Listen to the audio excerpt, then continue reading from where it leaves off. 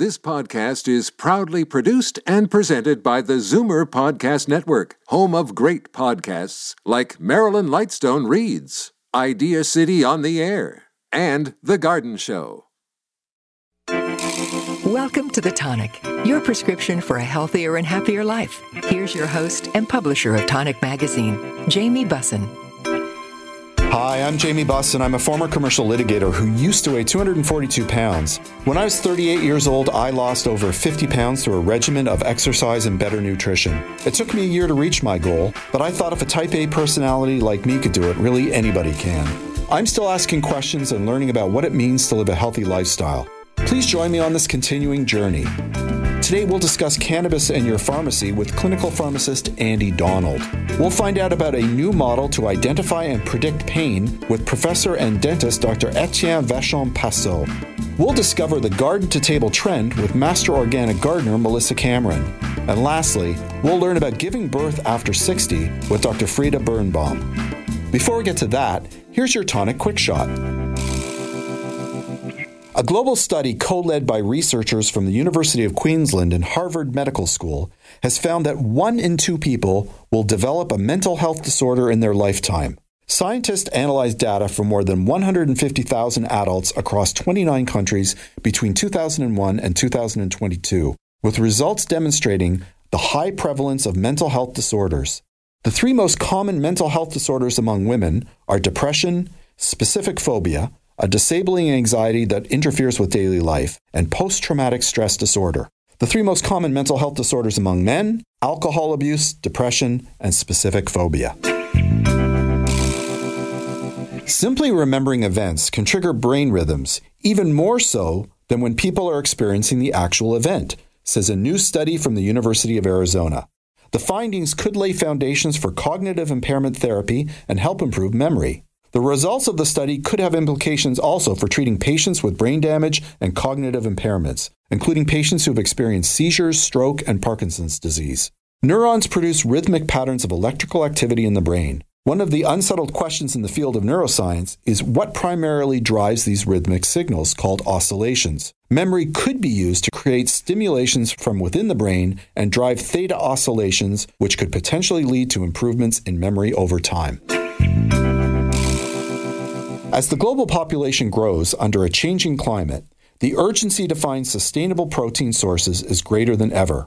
Plant-based meat and dairy products may be popular, but they're not the only environmentally friendly meat alternatives. A new study in mice from the University of Illinois Urbana-Champaign suggests replacing traditional protein sources with mealworms in high-fat diets could slow weight gain, improve immune response, reduce inflammation, enhance energy metabolism, and beneficially alter the ratio of good to bad cholesterol.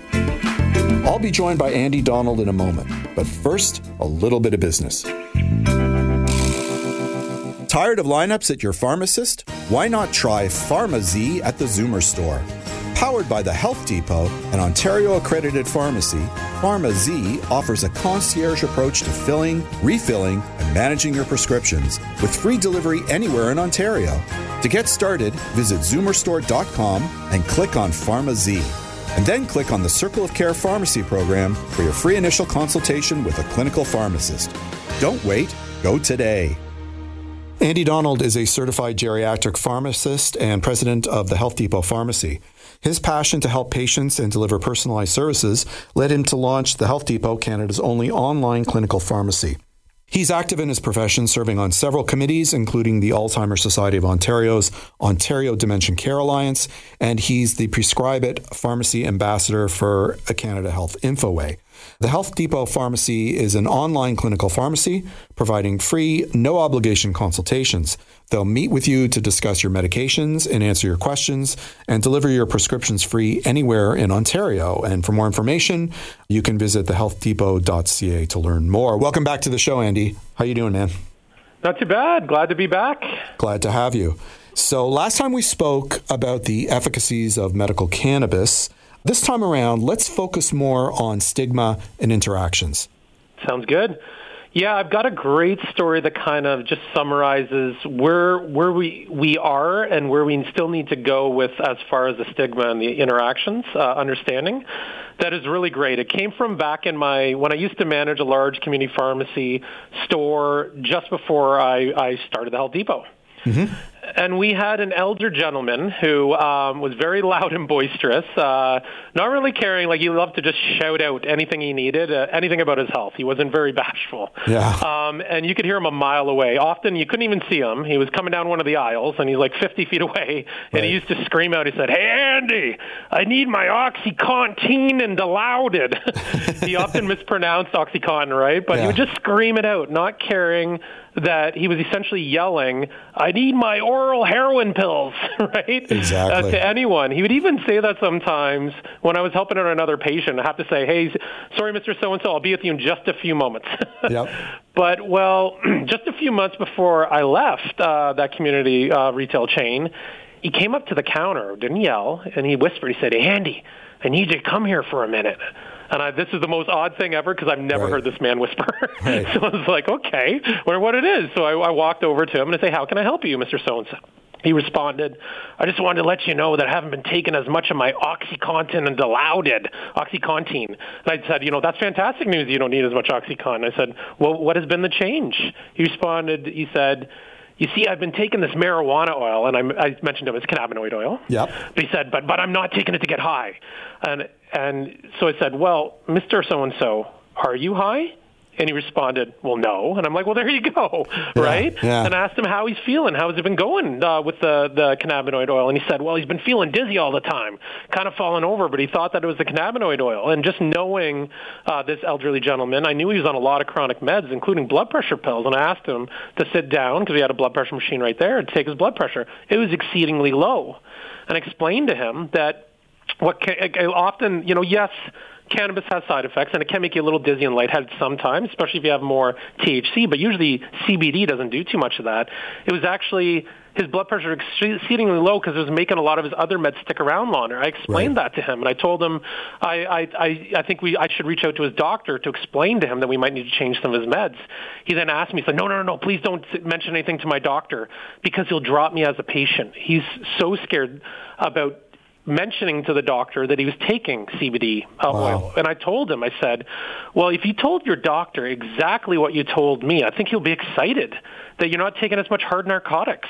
And you're telling me you're feeling like you have more energy, more life and everything." So I told him, "Well, I'll let you," and he really pleaded with me not to mention anything until he had a chance to talk to his doctor. So I gave him my business card and said, "If your doctor has any questions about this," because, sometimes doctors aren't comfortable with that, he can give me a call and just tell him that I can help guide on some of these dose changes he'll need.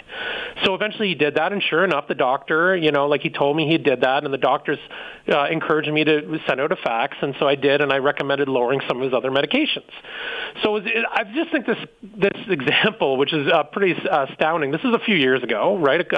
About 3 years ago, but it just shows this man was he was so non-bashful. He thought he was doing something bad, right, taking cannabinoid oil, and he thought he was going to be dumped by his doctor, but he still did it because he heard from friends that he needed to try it because it will make him feel better, right, and need less of these hard narcotics. But I think things have improved the last few years, but it just goes to show how much further we have to go to get people to understand. But it's really that, and people in the healthcare profession, the main thing is we need to change people's medications. There is that still stigma attached, but we got to treat it just like another medication, right? It can help you out, and right across the board with pain, sleep, mental health that we discussed last week. But again, that there's all these drug interactions. We do need to adjust your other meds because it does slow down your liver. That can cause other meds to increase. We just need to change them, lower them, and sometimes switch them to safer alternatives. So you need to talk to and engage your pharmacy for that. Andy, would you say that the same needs to be said if you're taking cannabis recreationally? That you also have to consider how it may be impacting the meds that you're taking? Absolutely. It doesn't matter. And I would say even recreational, you get more side effects. It's even more fuzzy if you take higher THC content, usually for the recreational. Yeah. But yeah, absolutely. It doesn't matter if you're taking it for medical or recreational. It's the dose of the THC and the cannabinoids in what you're taking, how much you're taking a day will have a drastic effect and impact on your medications. So I'm going to tell a little story now. So, I've had a couple of surgeries this year. And coming off those surgeries, I decided that maybe I want to partake in recreational cannabis. With the latest surgery, because of the conversations you and I had most recently about the interactions, I actually wanted to make sure it was okay for me to take recreational cannabis coming out of the hospital because I was still taking some painkillers. And what's really interesting to me is, and you think you can find answers all over the internet, I actually couldn't get a straight answer on it. There were some sites which were sort of conflating CBD, and sort of the discussion became CBD as a treatment for like IBD and bowel issues, but nothing about, whether it was okay to have it post bowel surgery. So I think this is an important discussion, and where you feel comfortable doing so, I want to sort of talk about.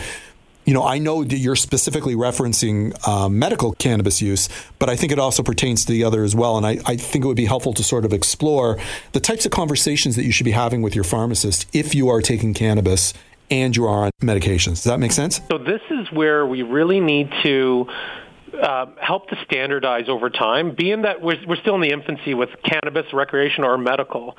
The point is that the cannabinoids, as well as the THC, in recreational or medical, doesn't matter. Let's lump them together for now. Just think of it that way. They slow down your liver. You have these liver enzymes in your body that process a lot of medications and other substances that come into your body. Think of it as your liver as it chops things up to get rid of out of your body. Right. And what it actually slows down is there's four in particular that these enzymes that they slow down. One's called CYP3A4, CYP2C9, 2C19, and 2D6. So that's getting a little very technical, but they process a lot of the medications in our body, especially the 3A4. And what researchers have identified, and this is like you almost have to read into, it's kind of nerdy for a lot of people to Google this, but there's a lot of research going on in journals, right, discussing this kind of stuff. And even down at Harvard Medical, they've already identified a growing list of over 140 medications that may be affected by cannabinoids to the point where you need to have your doses changed. So it's a growing list that they're finding with these medications, and they further narrowed it down to 57 medications that can be dangerous if you do not, like very dangerous to you if you do not change the dosing on those medications or switch to safer alternatives. There's a huge example of list. So even just pain, codeine, morphine, Percocet, and fentanyl, for the main medications for pain need to be adjusted. So that's where those liver enzymes, if they slow down, the medication will stick around too long. Antidepressants, sertraline, paroxetine, escitalopram, those SSRIs, or even the amitriptyline. A lot of anti-anxiety medications and sedatives like clonazepam, diazepam, lorazepam, zolpidem, which is Ambien. Heart medications, blood pressure medications like warfarin, amiodarone, even calcium channel blockers that are used for blood pressure. There's cholesterol medications, Lipitor or atorvastatin or simvastatin. A lot of seizure medications, almost all of them need to be adjusted, even antibiotics. There's so many mainstream meds that will, in essence, stick around longer. We've talked about this in other episodes, that as we age, your kidney function slows down dramatically. Your liver cells enzymes slow down gradually over time, a little more moderate. But what these do is it just accelerates that, makes it like you've had a really slow, extremely aged liver kind of thing, that a lot of things will stick around longer, and because of that, you should often have your doses lowered for certain medications. But then there's certain meds too. It depends. This is where you need to talk to your pharmacist and have a good clinical pharmacist to help you out, because certain medications are what we call prodrugs, right? And your liver enzymes actually need to activate the drug. And so if they're slowed down, the drug won't work as well. Like they'll be too low in your body because you didn't activate it enough, and by the time your kidneys filter them out and get rid of them out of your body. So it kind of does both. The active drug versus the prodrugs, are altered. So you need to have almost all your medications look through a different lens, that you're having your liver function a lot slower. Okay, and I think we should caution everybody. You've just listed a bunch of medications that I'm sure a lot of the listeners are on. Just because we've told you about this list, you need to go to a pharmacist and a doctor to have this determined. Like, do not make the adjustments yourself, right? Like, just because. Yes, thank you. Just because you do not know. A lot of these have to be at a level therapeutically for your health. Right. And you need to have, Dr. Google will not do that for you. 100%. You need to have your doctor work together with your pharmacist to slowly, and you adjust one medication at a time too, to slowly adjust to the right level for you. Do not do it yourself. Do it with your healthcare team, your circle of care. Okay, so we've discussed prescription medications, but I would imagine it also impacts, for example, nutraceuticals and over-the-counter stuff too, right? Absolutely. There's lots of different meds, like St. John's wort is one that just speeds up your liver like crazy.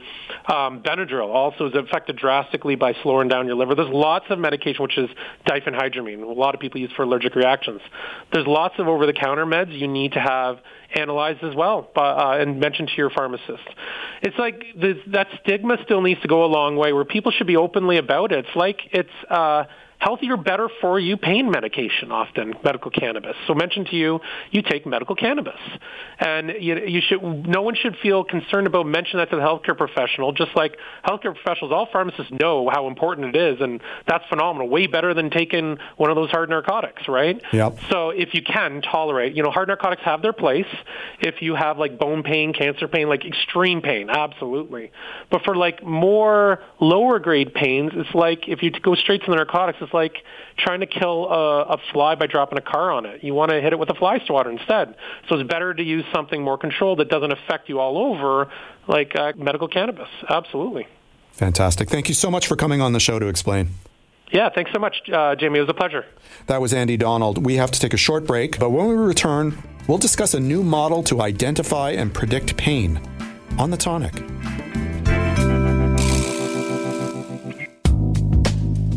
I'd like to give a shout out to our new sponsor, Omega Alpha. This company is 100% Canadian owned. Their team consists of allopathic and naturopathic doctors, nutritionists, researchers, and other scientific professionals, all led by their CEO, Dr. Gordon Chang. Formulations are created on their 40,000 square foot facility located in Toronto. Omega Alpha uses only the highest quality ingredients to manufacture the most efficacious yet price-friendly nutraceuticals. For more information about Omega Alpha, visit OmegaAlphaInc.com. If you're looking for premium natural products, choose New Roots Herbal. Proudly Canadian and family-owned for over 35 years. What really sets them apart is their dedication to quality. They source only the highest quality ingredients and test each one in a state-of-the-art ISO-accredited lab. You get the purity and potency you expect. Available exclusively at fine health food stores. To learn more or find a store near you, visit newrootsherbal.com. Welcome back to The Tonic, your prescription for a healthier and happier life. Here's your host and publisher of Tonic Magazine, Jamie Bussin. Dr. Etienne Vachon-Presseau is an assistant professor in the Faculty of Dental Medicine and Oral Health Sciences at McGill University. He's been studying chronic pain and brain circuits regulating pain for over 10 years, and he's coming on the show today to talk about a recent study. Welcome to the show, Doctor. How are you? Very well, thank you. Thanks for having me. My pleasure. So let's get right to it. What was this study about, and what was the main result? Okay, so this study is really about chronic pain. So there's kind of two main results to it. So what we try to do is to really leverage big biobanks that are starting to pop up, that are available for researchers to play with. And basically what we've been using is the UK Biobank, which is a biobank based in the United Kingdom that is about 500,000 people that got enrolled and participated to that biobank. And some of the questions are regarding pain, and they've got a lot of questions about their environment, their psychological profile, their sleep habits, alcohol consumptions, tobacco use, etc., etc. So we can really have a good profiling of these patients. So two main results came out of our study. The first one is that we were really focusing on people experiencing what we call chronic overlapping pain conditions, which is basically people that will experience pain on multiple sites of their body.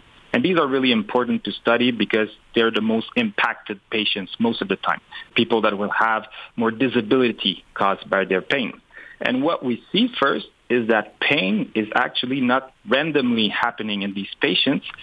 We refer to as a phenomenon of spreading. So basically we see that pain will happen in proximal sites to where the pain has started rather than the distal site. So there's kind of an organization. And the second thing we did is we tried to predict this. So we tried to basically predict the number of pain sites where pain was experienced by the patients using machine learning on these psychosocial variables that I were referring to.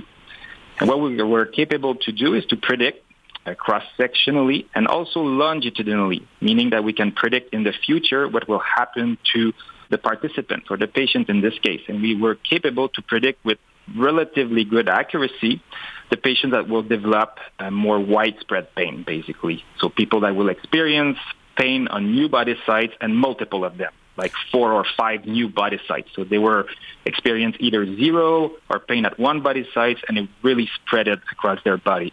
So this is what we came up with. It's a machine learning model that we applied to really make predictions about the individuals.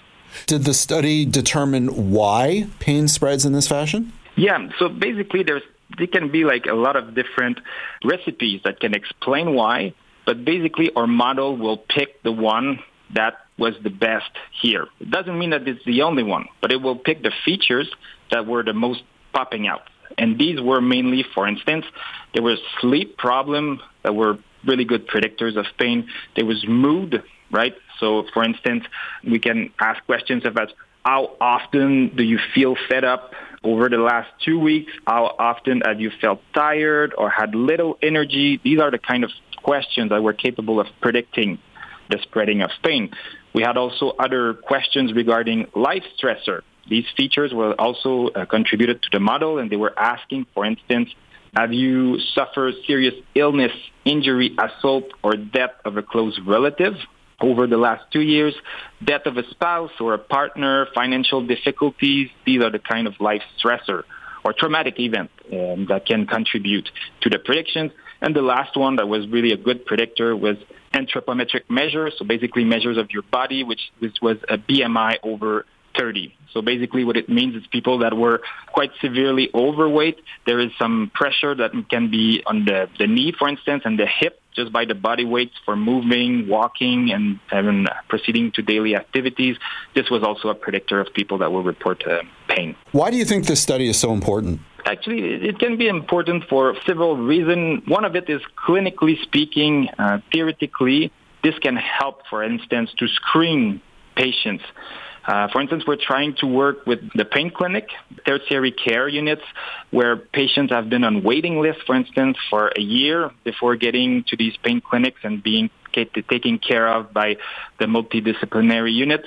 And this, sometimes there's decisions that needs to be made, who will be prioritized, who will not. So if we were capable to have like a screening tool that can help identify the people that are most at risk of having their pain deteriorate over time, maybe that can help to manage these kind of decisions. And the second example I would like to give is outside the clinical realm, maybe more the research aspect.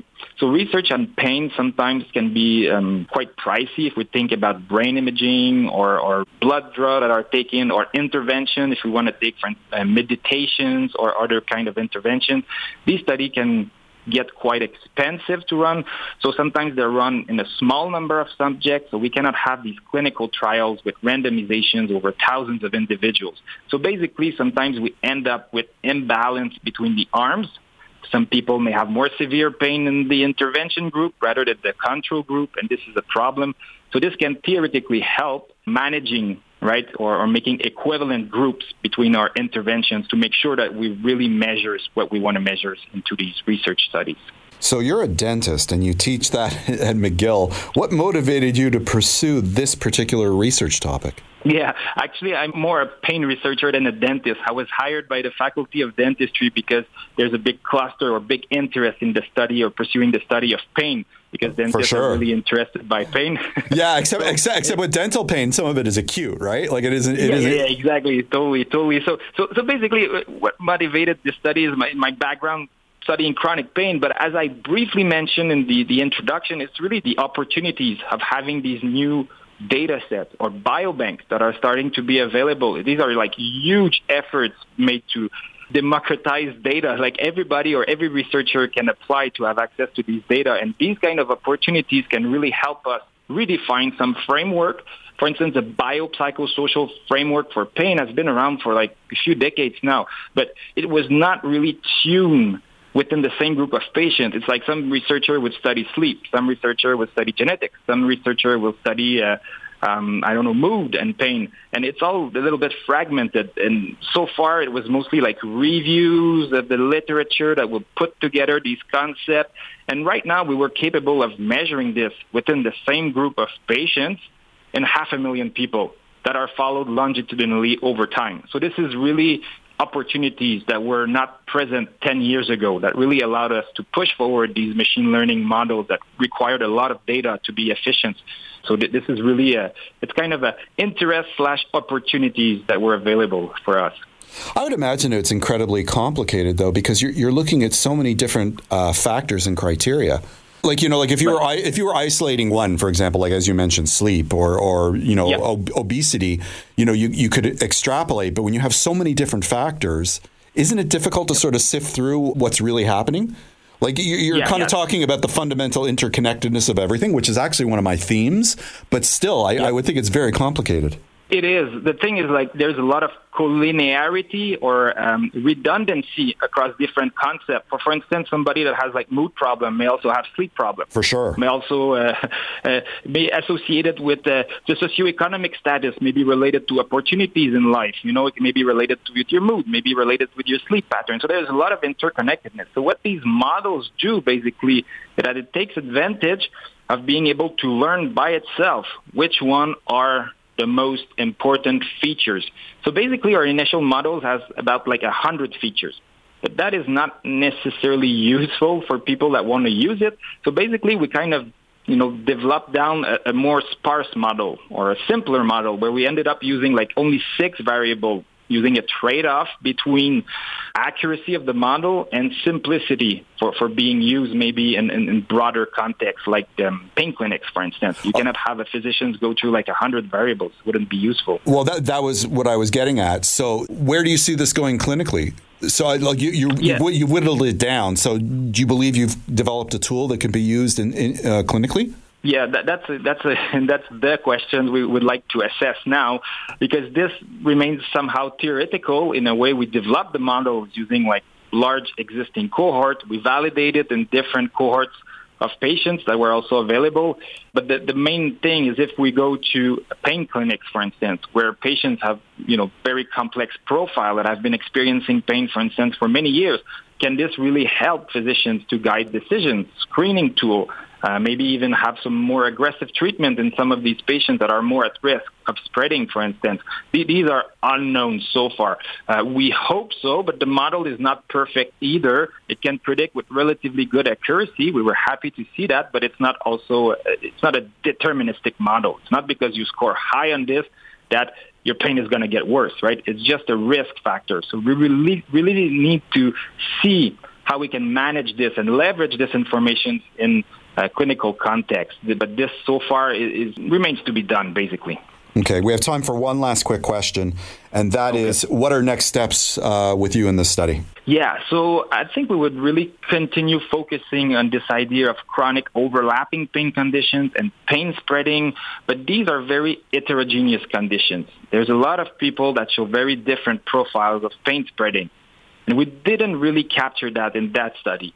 What we would like to do next is, for instance, identify different subtypes of patients that will spread differently. Some people will spread in a certain type that can lead to fibromyalgia, tensions, fatigue, etc., while other types of patients may, for instance, spread a different way, where it will more capture, for instance, osteoarthritis to the knee that will get to the hip, etc., that will have maybe different clinical symptoms and that may be treated differently also. So it's really to redefine the model at a better resolutions using subtypes of patients. I think that will be our next step or our next goal. Well, we'll have to have you back when that happens. Thank you so much for coming on the show today. I'll be glad to be back. That was Dr. Etienne Vachon-Presseau. We have to take a short break, but when we return, we'll discuss garden-to-table trends on the Tonic.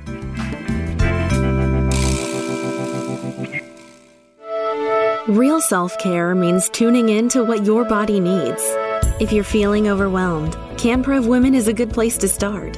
Whether you're looking to reduce stress or anxiety, improve sleep, balance hormones through peri and post-menopause, or just feel better daily, our comprehensive formulas are designed to support your individual health goals. Your body, your health.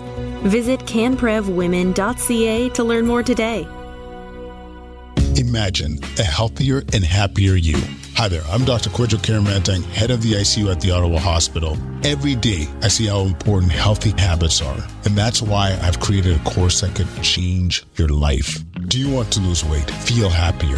I've got a few pointers to share with you, so why not take my course and give it a try? It's risk-free with a money-back guarantee. Visit 28dayreboot.co. That's 28dayreboot.co. Let's make a change together. Welcome back to The Tonic, your prescription for a healthier and happier life. Here's your host and publisher of Tonic Magazine, Jamie Bussin. Melissa Cameron is an organic master gardener and founder of The Good Seed, a garden education and design company. She's been featured on websites such as Farmer's Footprint, Florit, and Toronto Life, and is a regular garden contributor for Canadian Vegan Magazine.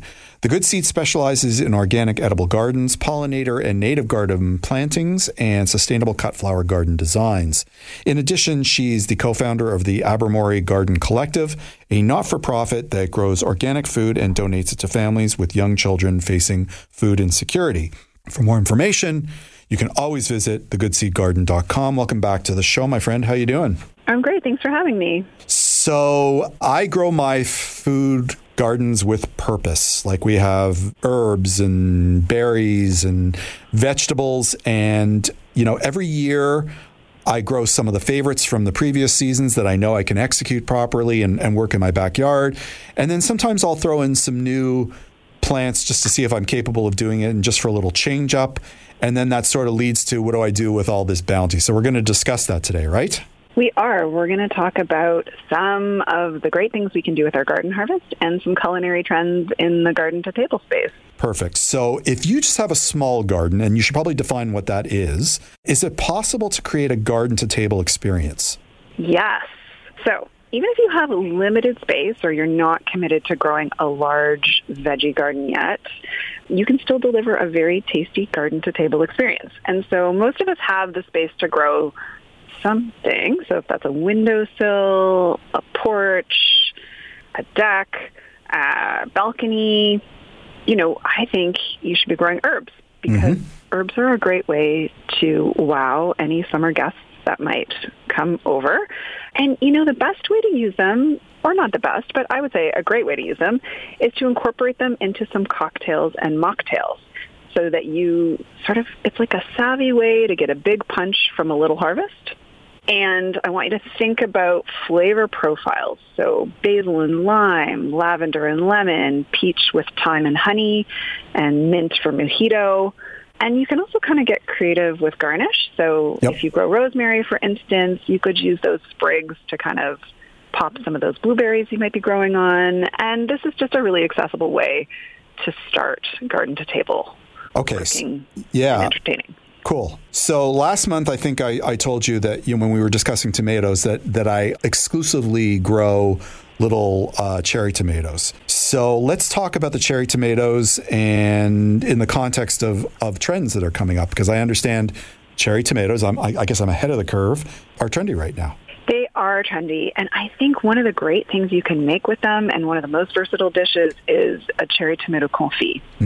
And so what that really is, and maybe you're already making this, Jamie, is just your cherry tomatoes, lots of good olive oil, salt, garlic, fresh thyme, and then you're going to slow bake those tomatoes for a few hours.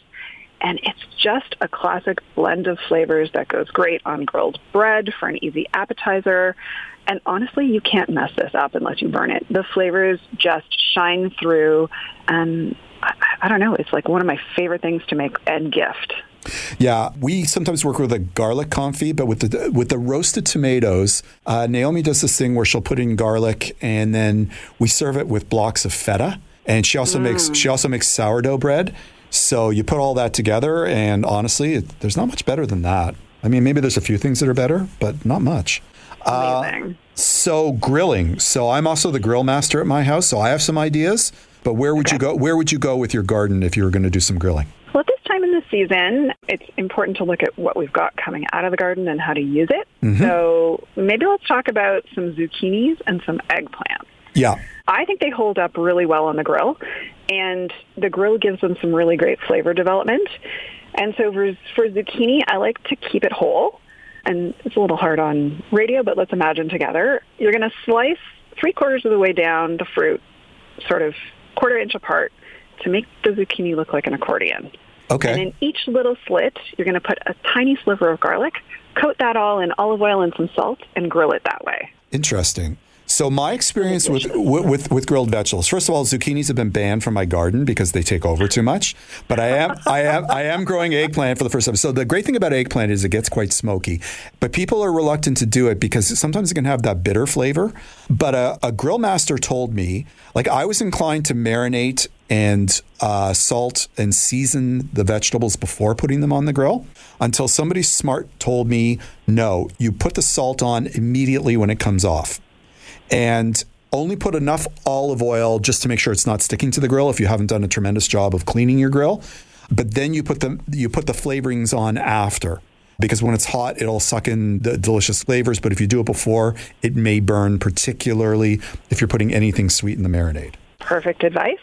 And I would add to that, if you are going to grill up those eggplants, slice them lengthwise and give them a nice crisscross scoring. Yep. And that way, when you do season them after the fact, if you're doing some kind of, marinade, tapenade, whatever it is, they can sort of really absorb all of that delicious flavor. Cool. What else is trending right now?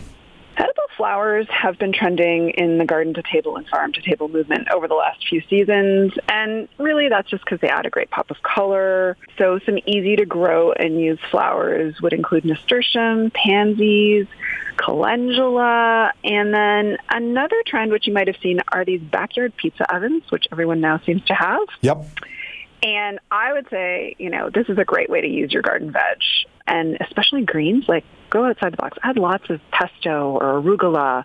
Just really load up those backyard pizzas. They're so delicious and a great way to entertain. Yeah, when I put arugula on pizza, I wait till it comes out. Like, I don't like cooking the arugula on the pizza because it's so fragile, but it's delicious on top of a pizza that's already been cooked. But that's just me. Absolutely. What about salads? Where are you on salads? Okay, so there is this great New York Times recipe called soft herb salad, and this is a great way to use those herbs that we talked about at the top of the show. So it's really heavy on herbs, and I think because herbs are so expensive when you're at the grocery store, they're just one of those great bang for your buck crops to grow. Grow more herbs than you think you need and make a salad like this, which is just loaded with tons of fresh herbs, a little bit of arugula, and then has a beautiful toasted almond butter dressing. That does sound good. What about make-ahead foods? Any advice there? Yes, this is a great question. So I have a really big family. So for me, it's super important to make a few things ahead so that when it comes time to entertaining, things go a bit more smoothly. So some easy things to make ahead that I think are worth doing. If you're growing some onions, red onions in particular, I think making a quick pickled onion is great. They're really sweet and they add a lot to dishes, sandwiches, frittatas, things like that. Tacos. We use them on fish tacos. We have pickled red onions in the fridge at all times. It's just a great ingredient. And then sauces are super easy to make ahead. And, pesto for me is a very versatile sauce you can deal with ahead of time, and you can make it with different nuts. If you're dairy-free, you can swap out the umami from the Parmesan and use nutritional yeast or miso. And you can use different greens like kale, use up any of those garlic scapes you haven't done anything with yet.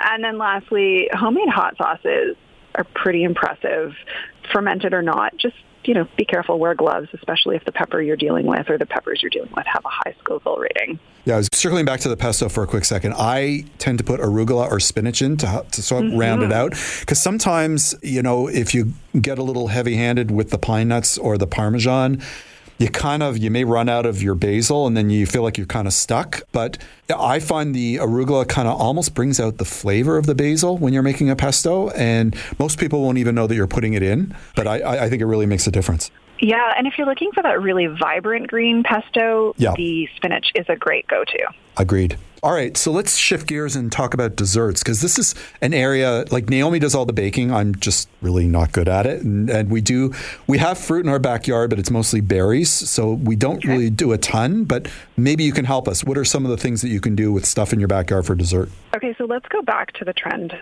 talk. And so for those of you who are on TikTok, there was a huge uptake this year on a product called the Ninja Creamy, which is basically a quick ice cream maker. And so this is good because you would take those berries, freeze them, and this machine basically has a blade that emulsifies everything frozen and makes it into sorbet, ice cream, whatever texture you're looking for. I don't have one of these, but I know friends who are obsessed with them. And you can also achieve this with a high-speed blender like a Blendtec or a Vitamix, but it is very impressive. More low-tech, you can always do popsicles. I was in Portugal a few months ago and had the most delicious lime and basil popsicle, and this is kind of a fun treat, especially if you're doing like a casual backyard gathering and you don't want to have a ton of plates to deal with at the end of the night. And then if you're doing something a little bit more formal, head to the farmer's market, grab some peaches, do an incredible cobbler, take some mint to garnish it from the garden, and then, again, make one of those ice creams and pair it with it. Cool. We have time for one last quick area. Anything you want to end off on? Sure. I just wanted to say, don't forget to go out there and grab some of those flowers that you're growing and decorate with them. Part of entertaining is creating great ambiance, so grab a cluster of small vases, add some fresh flowers, stick a little bud vase in the powder room. It goes a long way to making your guests impressed. Fantastic advice. Thanks so much for coming on the show today. Thanks, Jamie. That was Melissa Cameron. We have to take a short break, but we'll be right back on The Tonic. Join the Big Carrot for their Courtyard Market Sunday, September 17th from 10 a.m. to 2 p.m. Shop local organic vendors and enjoy green roof activities and drop-in garden workshops. There's barbecue, live music, big deals, and a kids' craft zone. Fun for the whole family, and admission is free. Stop by 348 Danforth Avenue. The Big Carrot, your one-stop shop for everything health and wellness. I'd like to give a shout out to our new sponsor, Omega Alpha. This company is 100% Canadian owned. Their team consists of allopathic and naturopathic doctors, nutritionists, researchers, and other scientific professionals, all led by their CEO, Dr. Gordon Chang. Formulations are created on their 40,000 square foot facility located in Toronto. Omega Alpha uses only the highest quality ingredients to manufacture the most efficacious yet price-friendly nutraceuticals. For more information about Omega Alpha, visit OmegaAlphaInc.com. Tired of lineups at your pharmacist? Why not try PharmaZ at the Zoomer store?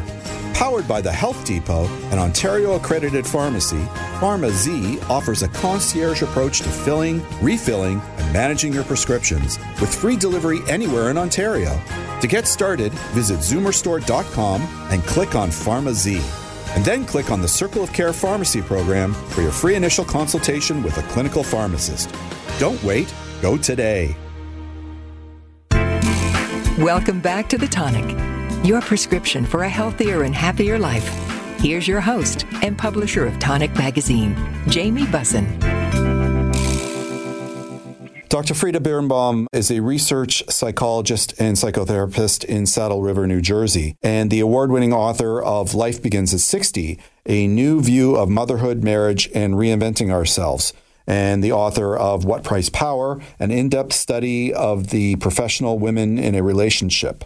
She's an expert on topics such as family dynamics, parenthood, relationships, addiction, anxiety, and depression.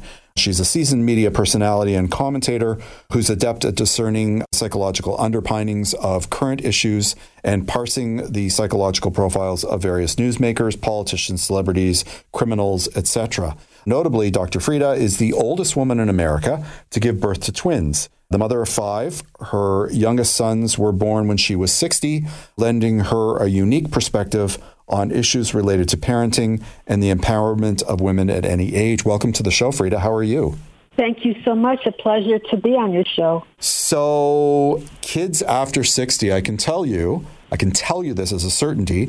I am 57, and 2 of my 3 kids have left. And honestly, I'm waiting with bated breath for the 3rd one to go. The thought of having kids at 60 is daunting. Why did you decide to have kids later in life? Well, it's interesting because the real elephant in the room here is my husband. No one interviews him and no one asks him.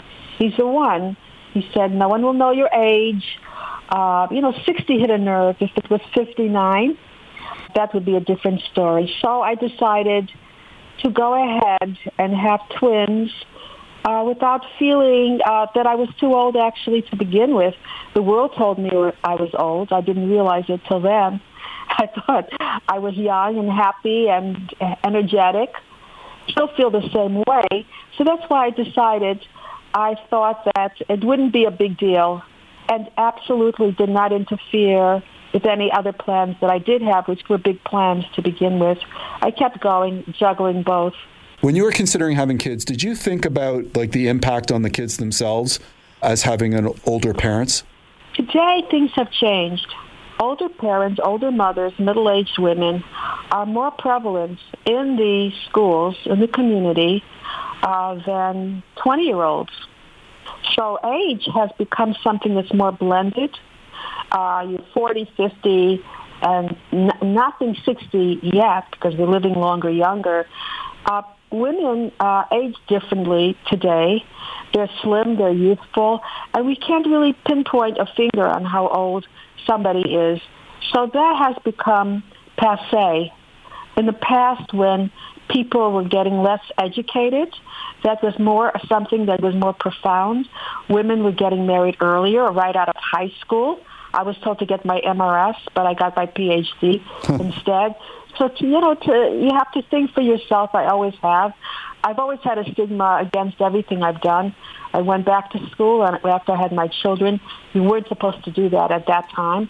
Today, everybody does that. So, yes, the answer to your question, believe it or not, I still remember it, was it really doesn't make a difference today anymore. It's really mixed. It's more older than younger.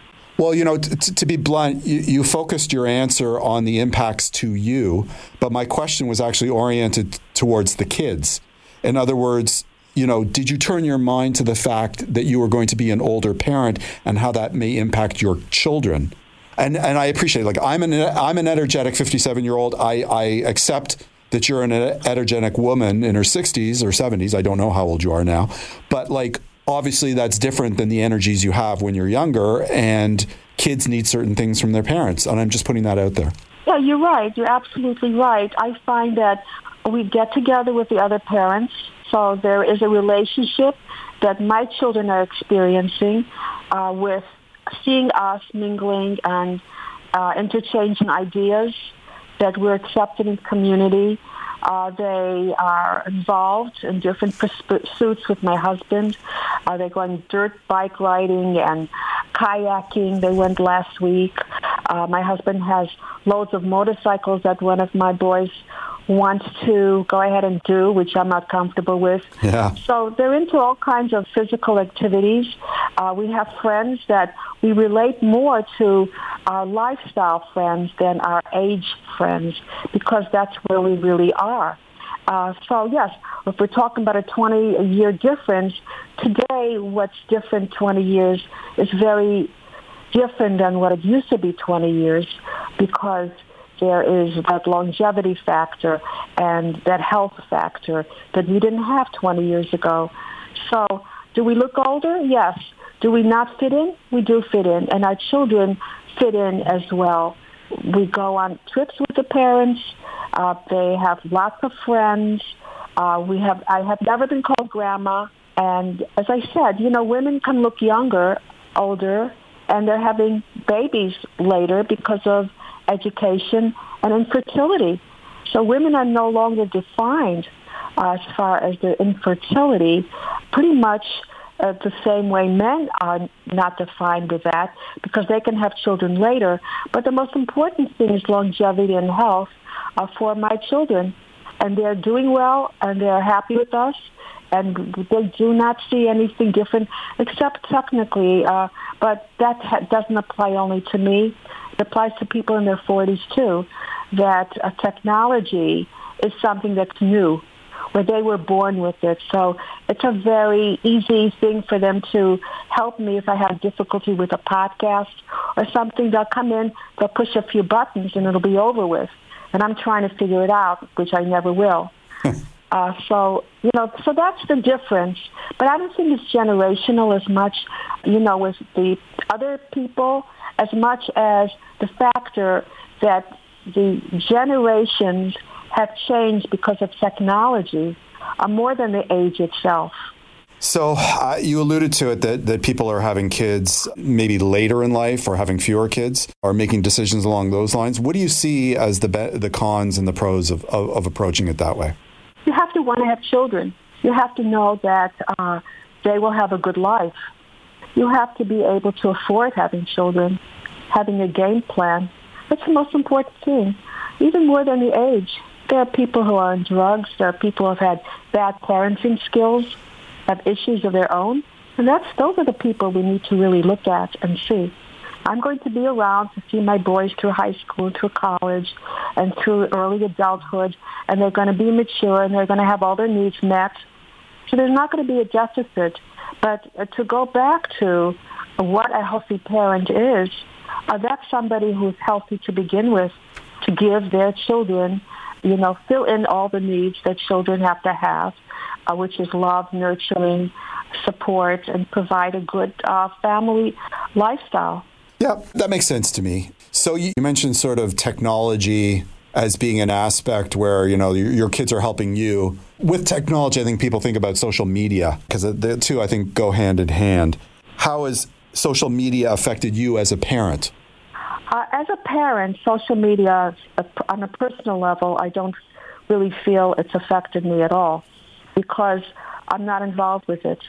Okay. So, that I hate to say it, I really don't have anything that has interfered or changed my lifestyle because I'm not involved with Facebook or Twitter or any of that stuff. To me, it's very time-consuming. To me, it's superficial. To me, it's not getting to really know the person. I need to have people that I can connect to on a face-to-face value. Now, I do have, for therapy, people are Zooming me, and they're more comfortable doing so. But it's different because I really get to know the intricate parts of who they are. So it's not as superficial as social media. Okay. So what have you learned as being an older parent? Like, what's different than being a younger parent? Because you have other kids too, right? I have older kids, and perfection is not really in the game plan here with kids. I have teenagers now. The twins are teenagers, and one of them, the things they listen to, the music, and my generation, Elvis Presley, because he rocked his hips or something, that was sensationalism. Today, the words are unbelievable. They're talking about body parts and whatever that is. And so that's a stage that has affected the way I deal with them, and that is the teenagers. So they have different types of music. They have different types of viewpoints. They have different ways of dressing. So it has not really taken a precedence over where they really are. And as teenagers, I expect them to be that way because otherwise, if they don't speak out, if they don't have conflict, they end up seeing people like me when they get to be adults because they're repressed. So I let them do whatever there is. The older set of children that I do have, maybe like most parents, I was more intense. I wanted to do all the right thing. The firstborn child is usually more intense because the parents are micromanaging on top of them. They're less relaxed. They're more responsible.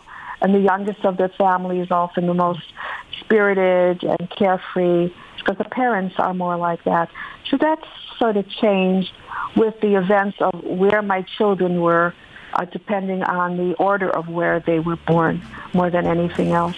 Fantastic. Thank you so much for coming on the show today. Thank you for having me. Thanks to all my wonderful guests, Andy Donald, Dr. Etienne Vachon-Presseau, Melissa Cameron, and Dr. Frieda Birnbaum. And thank you all for listening to The Tonic. You can listen or download this episode as a podcast with full show notes, contact information for our guests, and links at thetonic.ca. To find out more about the show, you can always follow us at It's The Tonic on Facebook, Instagram, or Twitter. For great articles by amazing health and wellness writers, be sure to pick up your copy of the Tonic Magazine. The July-August issue is now available free on racks at over 100 locations across the GTA and delivered with the Globe and Mail to home subscribers in Toronto west of Victoria Park. Or you can visit our website, thetonic.ca. If you're interested in providing feedback or suggesting topics for the show, you can always email me at jamie@thetonic.ca. On our next show, we'll discuss the health and wellness issues that are important to you. Until then, this is Jamie Bussin wishing you a healthy and happy week.